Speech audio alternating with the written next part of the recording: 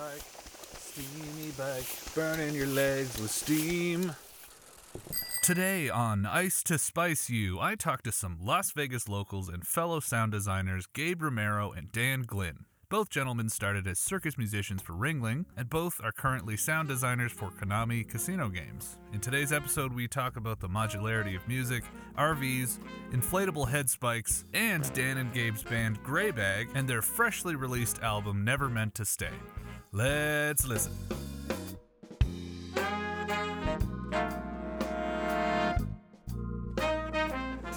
I make you guys as nervous as I made myself doing that? Well, okay, so my guests today are Gabe Romero and Dan Glynn. Am I saying that right? Yes. Okay, good. Yeah, perfect. So, Gabe, I met you first because I just messaged you through LinkedIn and said, how do I become a sound designer in Vegas? And like most people in this industry, you're actually like really forthcoming with like, yeah, we just talk about, I sent you some work and shit, and you were like, that's cool, and then this is like this, and blah, blah, blah. And then you're like, I just live down the street. Let's go to the Blue Ox or whatever. And then we've just kind of been hanging out ever since. And then obviously I met Dan through Gabe. So your careers are sort of intertwined. You both ran off and joined the circus. You're both now sound designers for Konami here in Vegas. And you are in a band called Grey Bag, and you just released your full album called Never Meant to Stay, which I ordered on Bandcamp, and I got here. Gabe was like, "Here's your record." He goes, "You want the shipping back?" I saw that. I was like, that's cool. Oh man! No, I don't have to wait for the UPS guy to destroy this. This is nice. Just general kind of broad strokes. The sentence I have here is, how did each of you get your start in music, and why did you do that to yourself? Who hurt you? So I don't know who wants to go first. You should do it, Dan. So growing up, both of my parents were they weren't professional musicians by any means. Okay. But they played instruments, and they always encouraged us to either, learn piano or something like that. So Yeah. that was how that started, just at an early age, just playing violin and Okay. guitar. Oh, I should say that you're primarily a bass player. Primarily, yeah. Gabe is a piano player. Yeah. So then, anything that came about, like people are like, hey, so you want to start a band, or just some random stuff that happens as you're growing up. Yeah. So. Oh, and where are you originally from? Sorry. I'm from New Hampshire. New Hampshire. Yeah. Okay. Gotcha. Yeah. I spent a little bit of my life in Vermont. Okay. And then moved to New Hampshire. Okay. So you started on violin. Between that and I guess the period I'm looking for is up until joining Ringling, and I guess that's a lot of time. Yeah, it's kind of a lot. Just of time. broad strokes, that's okay. Yeah, so all throughout high school, I just had 5 bazillion bands, playing with whoever I could possibly play with, and then went to college, and I started as a biology major. Okay. And just to, I figured that I couldn't really make it as a musician. So I'm like, well, biology, that makes sense, right? Yeah. And then after the first year, I'm like, I cannot do biology. It's not going to work. I immediately switched over to music, and it was much happier. Yeah. That's how they get you. Yes. It's exactly. more satisfying. It's more immediate. God, my tone sounds really good. It's not I don't know what cells are made of. Whatever biologists talk about. But yeah, so it was more of the same throughout college, just, learning music and playing at absolutely anywhere that I could possibly play. If they were musicals or people wanted a bass player for bands or whatever, it was anything I needed to play for. Yeah. For whatever reason, it was just I had to do it. You're a hustler. Yeah. Like so many bass players. So I graduated, and I'm like, well, what do I do now? So I went to cruise ships, and that only lasted 4 months. Okay. And then I gave up on it. Did you not dig the lifestyle kind of thing, or was it? I kind of felt like I was stuck on the ship at all times. Well, it's your whole life. It's that you don't feel rooted anywhere, which is a dream come true for some people. But you were, and now it's just the rest of the podcast, just me talking about cruise ships. No, but it's like you're not. It's the same thing every day. You're not rooted anywhere. You don't have like you want to just like do normal people shit. Like, but like you can't just say, "See you guys later." Yeah, like, you're on that ship. Yeah, Like, exactly. That's You're trapped in an off. It's like working on if the Konami building was floating Was a around boat. the Yeah, ocean, and you guys had a crew bar and a. Yeah. So then after cruise ships, kind of like ended up. I mean, like that's a similar gig. It's like you're traveling, doing the circus thing. I mean, yeah. So cruise ships, and then I did a national tour of the Wedding Singer, the musical. oh, okay. How long did you do that? Probably like 6 months, something like that. As always, it's like so go do cruise ships. Come back home and like just do random stuff like work at restaurants. Go do this tour, come back, work at restaurants, do random stuff.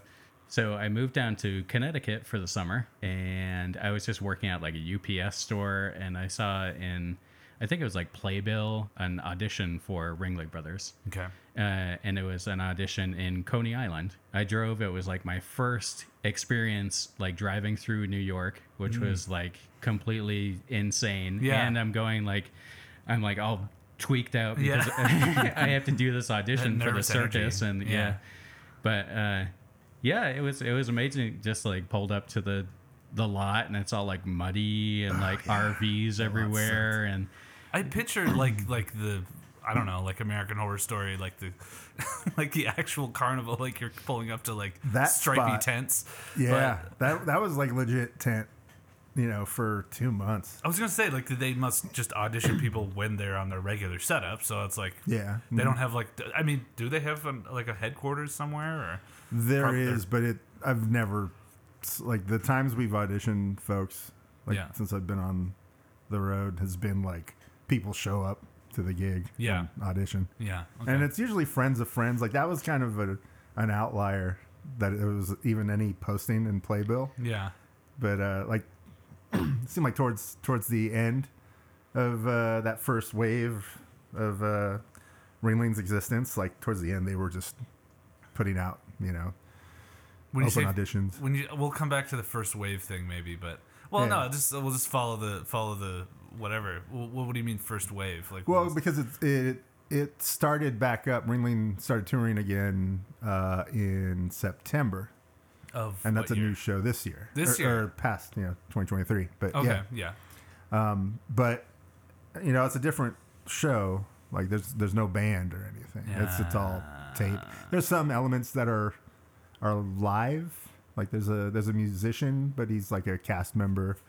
Yeah. But he's playing, and, well, it's like what Cirque did. Everything in Vegas. They all did that. So then you're driving. It's a muddy, tenty area. It's muddy and tenty. Yeah. And so we walk into the tent, and he's like just showing me around. He's like, "Oh, this is the pie car, which is where you can get food." And as I'm standing in there, like an elephant walks through the back of the tent. And it's like I was hoping it'd be something like that. Like my first time seeing an elephant, I'm like, oh my God. The same day you drove through New York for the first time, you saw an elephant for the first time. It's like after your audition, Dan, like how did you feel? Like, did you feel like you were like, yeah, I think I got this? Or? I am not really sure, to be honest with you. Yeah, like they just set the chart down in front of you, and there's like, that we're in the bandstand, the drummer's there. There's an elephant watching you over your shoulder. Yeah, there's a clown Trump comes and turns the page for you, poking you in the eyeball. And, so Steve was like, yeah, you actually, you played that probably better than I did, and you just saw it. That's good to hear. Yeah, it was like this like crazy 6/8 thing where it was like I don't even remember just what obscene bass fill. Yeah. They put the hardest shit in front of you on purpose. Yeah. I had to do it like I was playing like a classical guitar, like I was using like all of my fingers on my right hand to pluck. But yeah, it was all just kind of happened after that point. It wasn't like I didn't really have an idea as to like, okay, I did it now. Right. Yeah, it's gonna happen. Yeah. Yeah. So then, and then you were with them for how long? Like, and what year was that when you started with Ringling? 2011, 12, 10. Okay. It was so quick. Like we had 2 or 3 people in total, 2 or 3, and then it was like, what do you guys feel about who auditioned? And And it was like, well, the other kid didn't talk much, and like Dan actually like talked. That's surprising because I'm basically socially an idiot. Well, that's the thing. I think that's the thing. But we all are. Like, by comparison to each other, though, it's like you're probably, you know. We're all fucking introvert, that weirdos. band, though, we're all like goofballs on that particular band. That was probably why, because you guys were very, like, I remember you being, like, super friendly. And you started, what's the actual gig like? Is it, like, are you memorizing charts? Is there... I don't know. Are they separate shows, or is it one big routine that you do all in one night, and then that's the whole thing every night, all the time, or? Yeah, so it's the same show every night, but certain portions of the like timings and stuff can change because it's live. Yeah. So you just kind of have to go wherever things go. Yeah. It's supposed to be the same thing every night. Yeah. We'd have like some like backup plans for acts that are injured, or there was a few. I don't remember if we did this while you were on the show, but we would play things in a different key for a backup ringmaster. Did we ever do that? I don't think so. Yeah. No, I don't remember like transposing anything. We'd have like an understudy, and sometimes it would be like completely rework of the production numbers. And fucking just everybody. The whole thing revolves around what fucking key the singer can go in, and everybody else has to just scramble. But we were no also offense, like, singers, but fuck you. get good.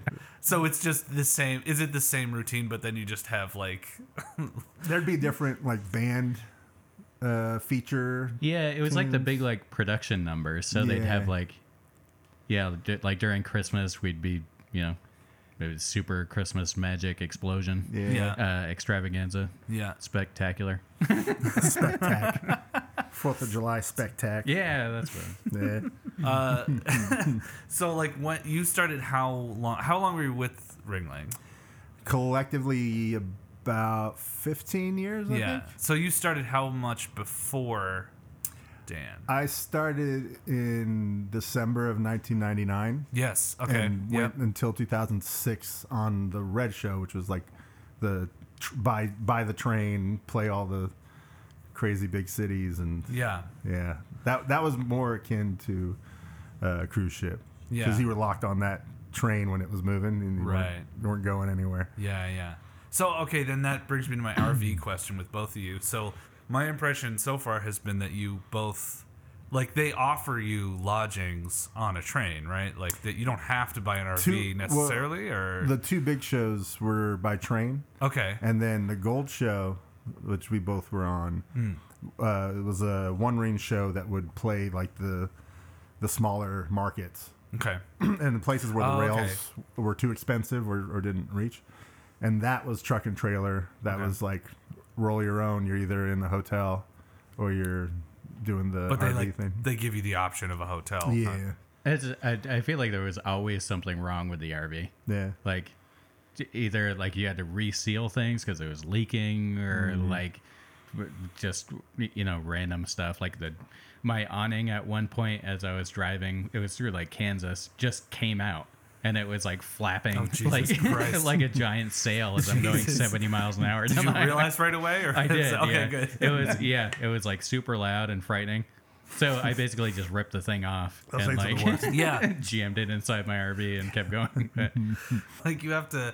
They give you the schedule. They give you where they're going to be when. Mm-hmm. Are you like looking up RV camps? Near there, kind of thing, and then kind of planning. Like the cool thing about that was you can kind of plan scene stuff, That's but then you're on a road trip for like 6 years. For sure. Yeah, it's like it actually isn't as tiring as it sounds like it would be, because that was actually one of my first questions for Robbie. I was like, it seems like it's the most tiring job ever. Like you're constantly traveling and you're having to like deal with all of these like repairs or whatever, and as soon as you get out there, it's kind of like you're just on vacation and getting paid for it and being able to play. It was amazing. There's only a few really big drives. Like usually you were able to knock it out in a day. Oh yeah, I was gonna say, what's the circuit like? What areas did you do the same thing? Oh, it changed. Okay. I mean, for the most part, it was the same tour every year. Okay. Which is different than the bigger shows, because those were like 2-year tours. Okay.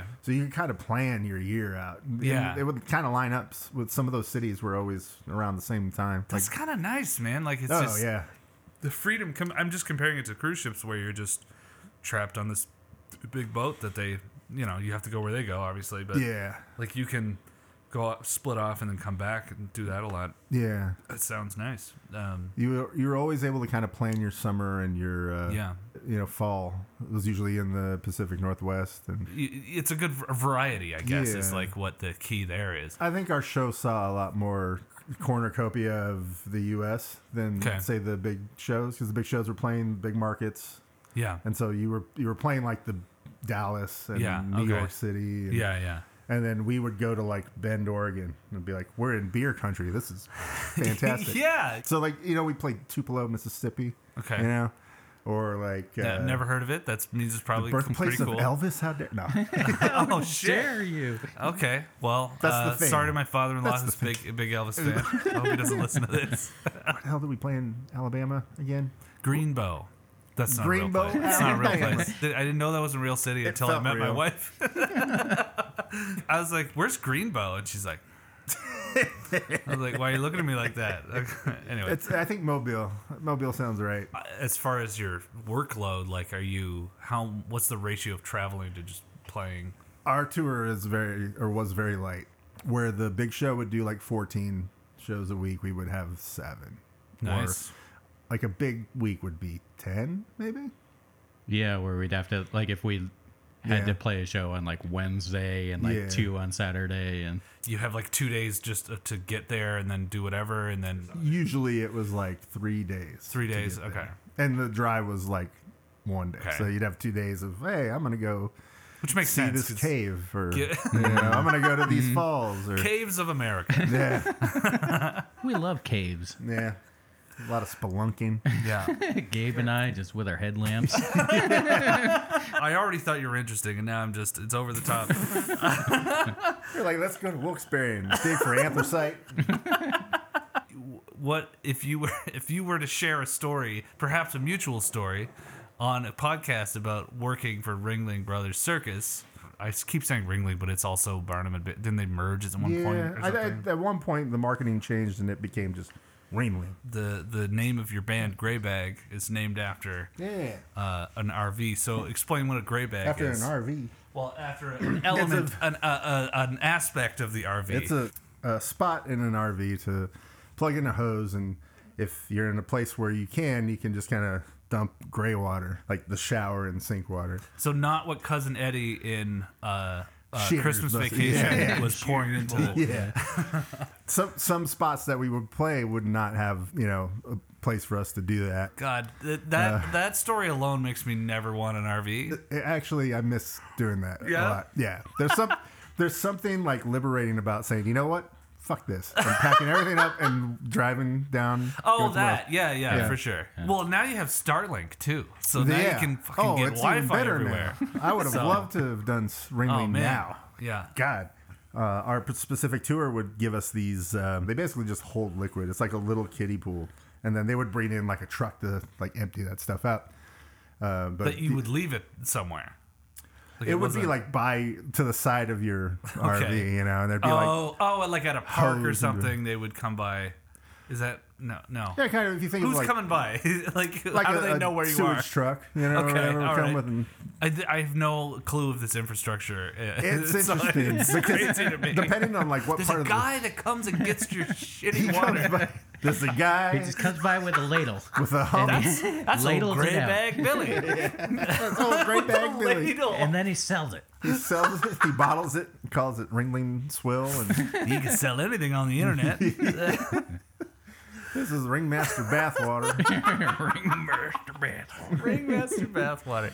So that's the origin. That term, of that. Greybag, is the bag, where you. But it also, and it's not. I don't want this to come off as an insult because it is like. Well, that's why your music sounds like that. No, but it's it is why. But it is. It is an apt name because the music. It's the album called again. Shit. Never Meant to Stay. Greybag Billy's. Another amazing title that kind of speaks to both of your collective careers together. when you're nomad kind of lifestyle. It's good. It's good shit. It's very bluesy. Man. It's very gritty, I guess, is the gritty. Some grit on it. Some grit on it. We recorded in those RVs, so. Did you? There's some grit. Yeah, most of that stuff was done. Yeah, the majority of on it. Parking, yeah. On parking lots. On the album. Yeah. Okay, shit. So, and then this is so you're digging back through years of recordings. Yeah. And putting this album together. Most of the stuff was in 2015, maybe some of it in 2014. Yeah, it was all around the same time because like I basically never share my music with anyone. So I was getting into the habit like when I'd go into like an arena, I'd be like, okay, I'm just going to record something on this little like 4-track recorder in the arena, like in the space. And then I decided to send it to Gabe and he's like, hey, let's start playing the stuff. And yeah.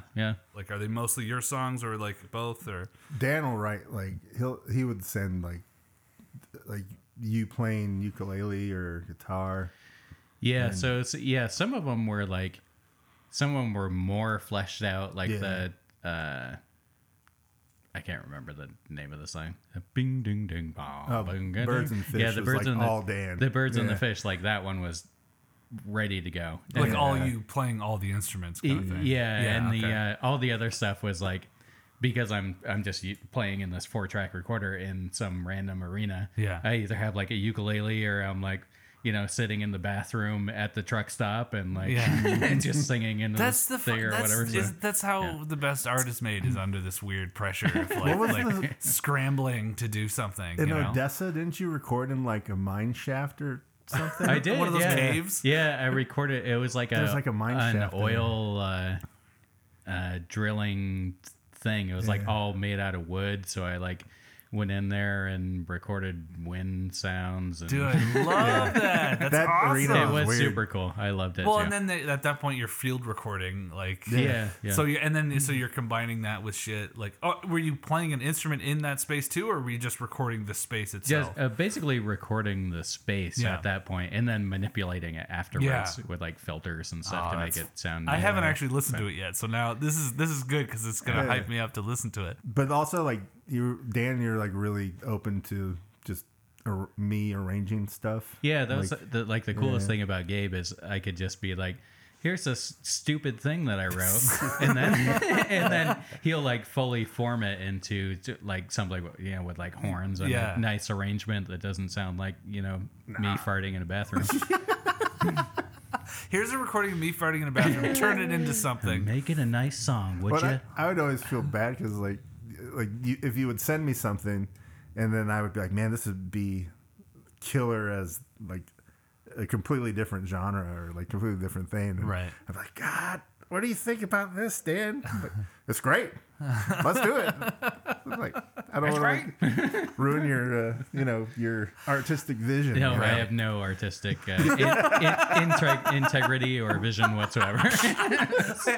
You heard it here, folks. Dan Glynn has no artistic integrity. Buy our shit. No,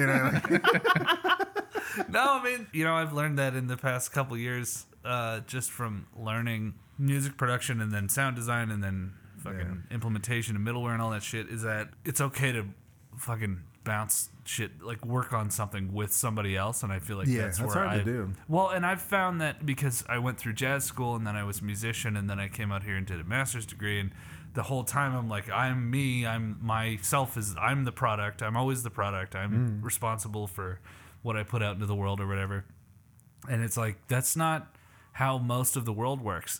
You can't like kind of force yourself to be everything unless you're amazing. And some people do it, but it's like most people just fucking collaborate. Find one other person that you can collaborate with. And I find it very nice that you guys have found each other, Now hug. Now hug each other.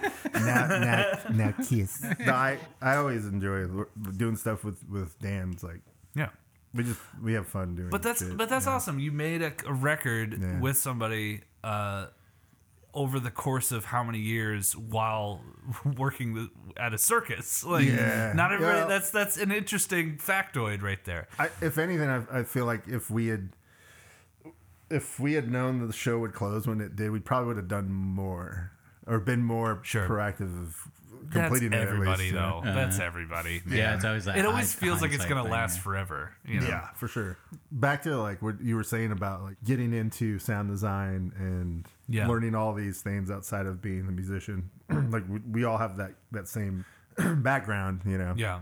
And when you messaged me initially, right away, what I wanted to convey to you, and I don't know if I did well enough, was that like the gig that we do was way more accessible than what like you thought you needed to be. Right. And so I was trying to like the stuff that you do, man. I'm like, wow, that's way overkill compared to like what we're doing over like casino stuff is kind of like paint by numbers at this point, you know? Right. And you're like redesigning stuff like with Foley, and I'm like, I want to do that. Yeah, that's it. Yeah, it's the state of where we are now. Like we're in 2024 right now as we record this. And last year was just in like AAA game development. I think there was over 6,000 layoffs. We're at this weird churning, shifting point in the industry right now, I think. It seems like for the stuff that we do, you're better off starting a business that just does sound design. Yeah. And selling the fact that you can provide the sound design plus the implementation. Yeah.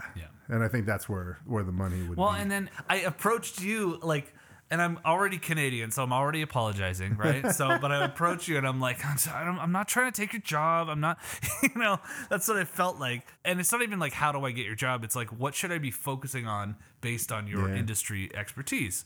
It's like, I don't want to spend all this time doing something that doesn't, net me anything. There's a lot of it that's just right place at right time. Yeah, that's true too. Like what you're saying, it's like the other bass player, Dan, that came down to you and that guy. It's like, well, the other guy I didn't like his vibe as much. It's like, well, he didn't talk. Right? Yeah, that's a pretty good vibe to go off. He just walks in with his bass and boom, boom, boom, boom, boom, boom, boom, boom, boom. Yeah. You're all day. You got to fucking deal with this guy. But like, I didn't get hired for the vibe or anything, Like that interview. If anything, I creeped out. Like when I got interviewed, it was the head of the department and then the other sound designer at that time, because it was just the two of them. You creeped him out. Yeah, because they were like, "Hey, you're gonna meet with Kaz and Eric," and they copied them, and so I was like, "All right, I know their first and last name. Let's see what they did." And it was like, oh, Eric did a whole bunch of like AAA stuff, and Kaz did like tons of like coin op. Okay. And some console stuff. And I talked to him about it, and they were instantly like uncomfortable. Oh my God. Especially Kaz. And once that meeting was done, I was like, well, I didn't get the job. Because that's what I did before coming here tonight, and I would be flattered by that. They both were just like, what? They weren't prepared for that, and but then you still got the job. I got the job, yeah. And so when I started initially, I wasn't getting a lot of heavy like work, because they're like, oh, you got to learn the engine, because it's a proprietary audio engine. I think the first task I was given was to make a new card flip sound, and I took 10 minutes and I said, here you go. And he's like, take your time, like, did you check it out? Is it bad? He's like, no, but that was really fast. I'm like, all right. I made like 10 more. Here you go. And so he played through and was like, oh yeah, these are fine. Like, this is fine. This is fine. The first one was fine. But it quickly accelerated from there, And I think it goes back to like the circus. Dan and I have kind of upper hand, and Skippy as well. There's three of us from circus. Performance of circus music is modular, and so is game audio. Like you're playing for an event that happens, and it's up to you to make that segue as seamless as possible.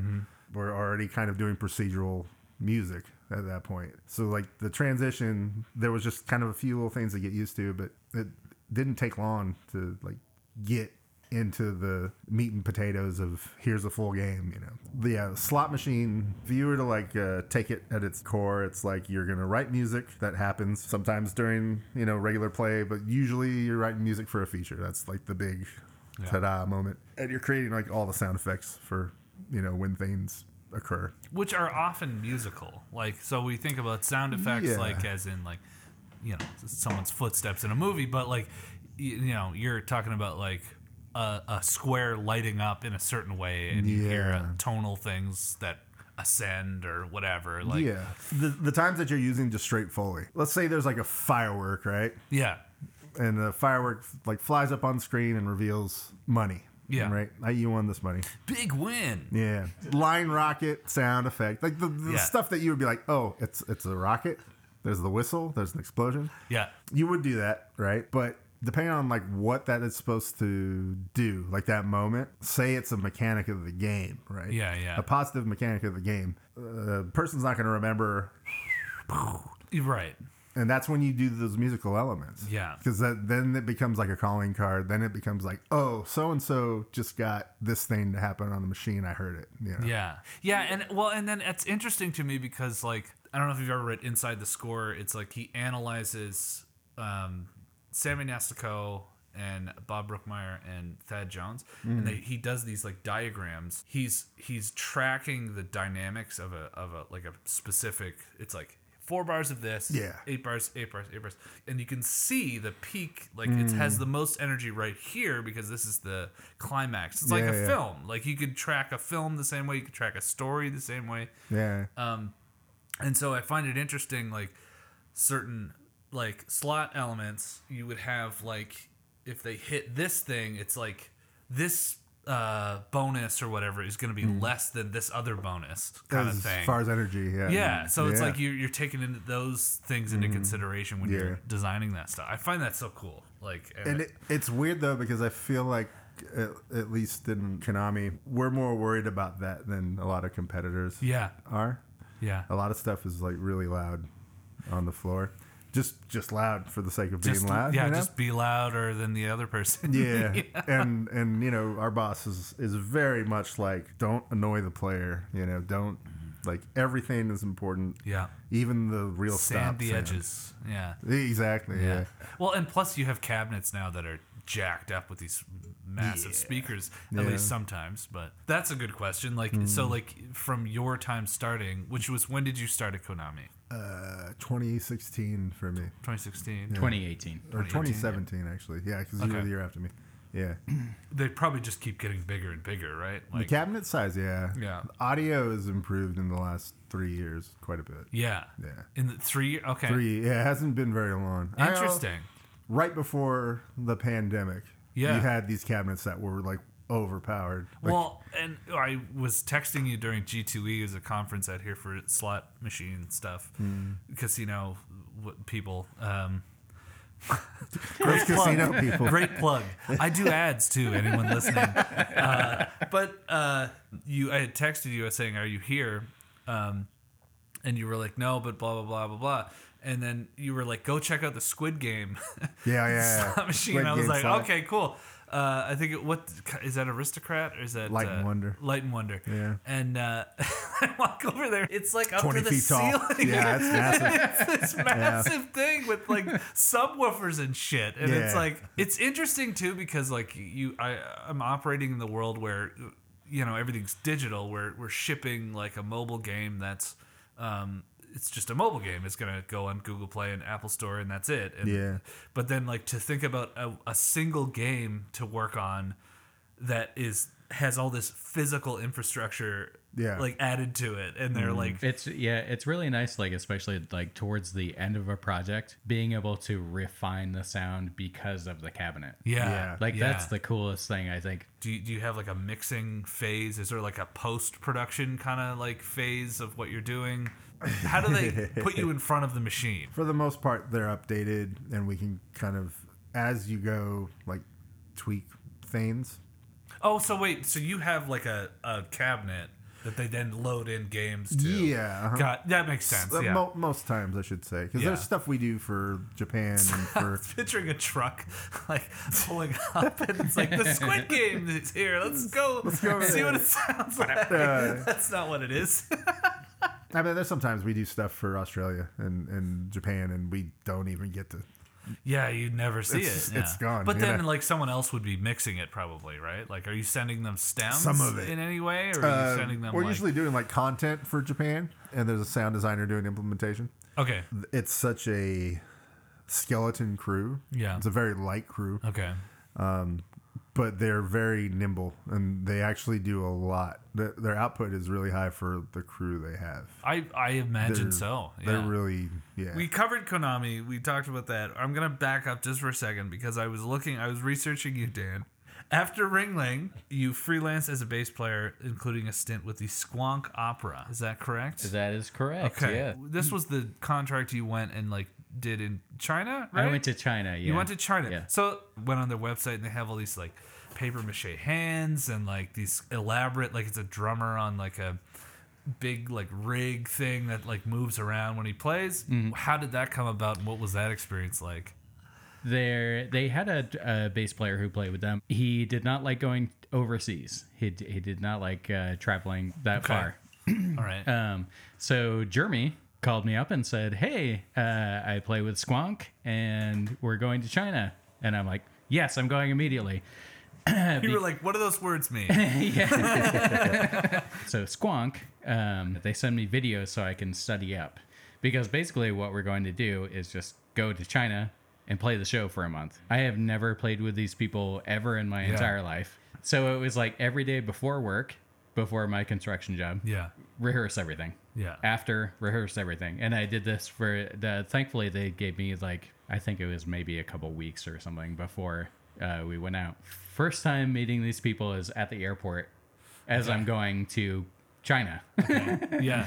For the first time. You've never been to China at this point. Right? Never been to China. Yeah. No. Yeah, just meet these people and get on the plane, go to China. We basically have zero time to rehearse whatsoever. Yeah. It's get up on stage, put this helmet thing, make sure it inflates, everything's good, okay, and then we play the show. So I'm back up. What's the inflatable thing? What? So there's a portion of the show with basically the show is themed around air and inflatable. So it's is that what the hands are? They inflate because they look like balloons. paper mache. I think or something. I think they're inflatable. Yeah. Okay. So I basically had this helmet that I had to put over my head to while I'm playing bass. Yeah. There's a point in the song where this thing inflates, and it's maybe I would guess 15-foot tall inflatable spike that comes off the top of my head. But because I never rehearsed it, I didn't know the mechanics of it. Right. So when it inflated, it shot out directly, and it was touching Jackie, who's one of the founders and keyboard players in the show. Yeah. Yeah. So it's touching everyone, and I'm I don't know what to do. So I'm they didn't give you training on this weird inflatable spike. They did, but there was I didn't want to take time away from sound check and everything like that. I'm I'll just put the thing on and we'll do it. It's fine. I'll just do it during the show. Fucking Hollywood mentality, man. It's I don't want to be the one that slows anyone down, man. I'm gonna just do it. Did somebody make that happen, or did you have to push a button or something? Or it just happened. It just happened. Whoa. Yeah, so I don't recall the specific time of whatever happened. But yeah, so it shoots out directly. It's touching people. I'm I don't know what to do. That's awesome. There's all these points where all these checkpoints you reach where 100 people quit, and then 50 people quit, and then 20 people quit. You didn't quit, and you kept going, and you reached the point where you could do this job, that job, and then that other job, and then which leads me into Gabe, who you transitioned from performing with Ringling to you were doing more music production and programming and sound design and stuff with Feld. Yeah, is that right? So did you transition fully, or was it you're kind of doing it on the side? So going from playing piano to more technical stuff. It was expected that you were going to program your rig on tour, and a majority of people that play shows don't do that. They don't really know more than kind of the basics of how the instrument works. The Broadway guys that are just readers. Yeah. They just want a next button and that's it, or a pedal if possible. And with Ringling, it was every 2 years you're gonna rebuild the entire rig, right? Yeah. And so why is that? Because of new shit that's coming out, or new show, and then also it's new gear every tour. Okay. So it's not going to be the same thing. Yeah. Going into that gig, I had limited knowledge of programming since I wasn't the synth guy. I was the heavy-handed bar piano guy. Right. And like didn't fuck with Roland's or whatever. I had this Alesis, whatever. Just completely like had to learn this new way. Yeah. But then realized that like the other guys on these shows weren't really doing the same thing. And so after that first run, it was like I was the guy programming my stuff all the time and helping with whatever. Yeah. And so when there was that transition of I'm leaving, the music director for all shows was like, hey, how about you stick around for like the first 2 weeks of show build and help with like programming and stuff. So I was doing that, and 2 weeks became like the full build of the show because it was like, can you do this? Can you do that? And with that was 2006. So the technology of the shows changed completely. Like, so our backing tracks prior to that were like the 360 system, hot button, play. And it was like basically the left channel was a cowbell and the right channel was backing vocals. And that was it. Okay. And so we would get both or just cowbell, and the house got the vocals. Okay. And that was your click track, basically. Okay, yeah. And for this new show, it was such a bigger production that the composer, Michael Picton, who came from like Cirque, it's like we really need sweetener tracks. Like there's a lot happening, Right, yeah. and we're going to make this band sound like huge. And so between him and I, we were figuring out how to make a multi-track thing happen, and it ended up becoming Ableton Live. Yeah. And so like we did that, and it worked. And then I went off and worked at Open Labs. It was just like a keyboard company. Yeah. And when it came time to do the next show build, got the phone call. And it was kind of a joke for the first couple of times. It was like the director was like, I think probably only need you for like 2 weeks. And then it'd be the whole run. Yeah. By the third time, it was like, you're going to come back? You want to come back and do the whole thing? Yeah. Like, yeah. And it became like a real contract. And if you listen to tapes of the band in 2005 and then 2006, a completely different sound. Interesting. It's very much like, oh yeah, I hear that. That's like 9 guys playing. And then that next year, it's like, what the fuck is this? It's like 20 million musicians playing. Like but yeah, it got so much more technical.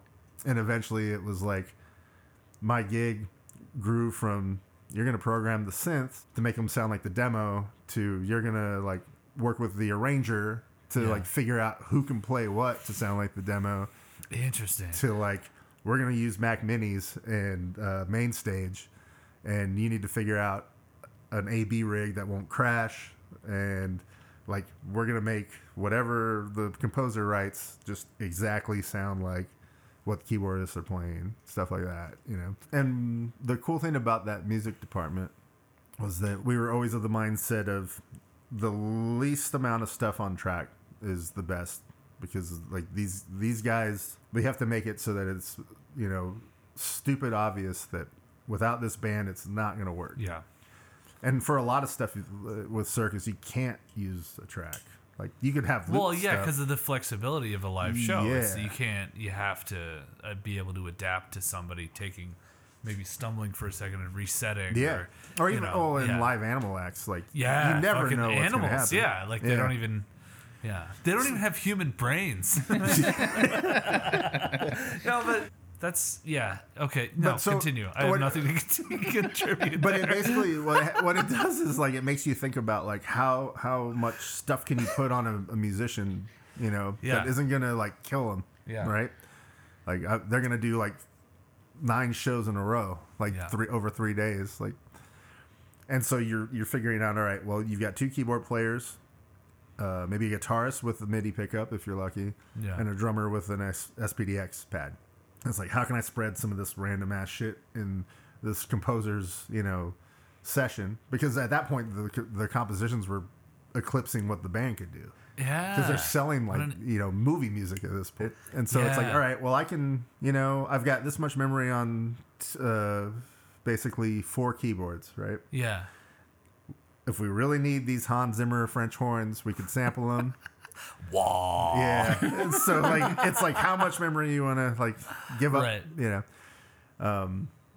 And then it's like, well, we got taiko shit. All right, the drummer could play it, or he could trigger a loop because he's also got to play time and catch tricks and, whatever else. Well, and we're not hiring a taiko player. Exactly. Like we're not. Yeah. So between like the keyboardists and the drummers, it was like octopus. You're like, I'm playing this and I'm hitting the trigger pad to do like this weird like ethereal thing, and then the drummer's like playing time, catching a trick, and also the next loop that happens. There's always like a loop coming. So it got real intricate, and we had to like create our own like music notation too. And, there was some cool like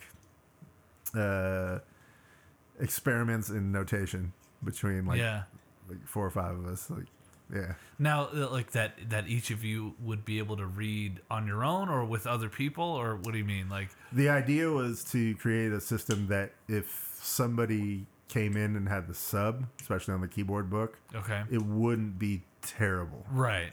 Yeah.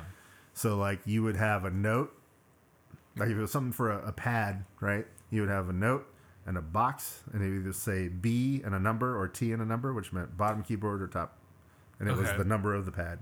Okay. Stuff like that. Or like phrases, like, so but that's like written in the music that they're reading? Yeah. Yeah, okay, yeah. When I started, we didn't have that. It was like just the notes and the name of the sound, right? Yeah. And it was like, well, if you don't know the rig, you're fucked. And so like with eventually the system became like you'd have these boxes that said top or bottom. Yeah. And you would know, oh, that's the top keyboard. And it was written at where the note was. And a lot of times it would sound, different octave, but it was always, if you were to read and not have headphones on, like the goal was, if you couldn't hear what was going on and you at least knew the tempo, you could play the book. Yeah. Eventually it was like a really good system. You're both very remarkable people that you've adapted. People can find your album at graybagmusic.com. Yeah. You can either order the album, or you could drive to Gabe's house. You can drive to my house. Actually, like the vinyl is on Bandcamp. The album is called Never Meant to Stay. There's good shit on it. I like it as a horn player because there's horns on it. I haven't heard it yet. I played the songs because we jammed here at your house earlier last year. Graybag.com. What else can we plug? What else would you want anyone else to hear? You got some stuff, Dan? I don't want anyone to talk to me. Don't go to onlydans.com. Never go there. Onlydans.com, graybagmusic.com. One of those will give you a really nice vinyl that you can add to your collection. Anyway, Dan Glynn, Gabe Romero, thank you so much. A big elephant-sized thank you to Dan Glynn and Gabe Romero for being my guests today. Please go and check out their album Never Meant to Stay, available on Bandcamp or at graybagmusic.com, both of which are linked in the show notes. I leave you now with a song off of that album, Bottom of the Ocean. I'm going to take this zip line to the next episode. All right, strap myself in here, and a little clippy, and a little clippy. See ya. Oh,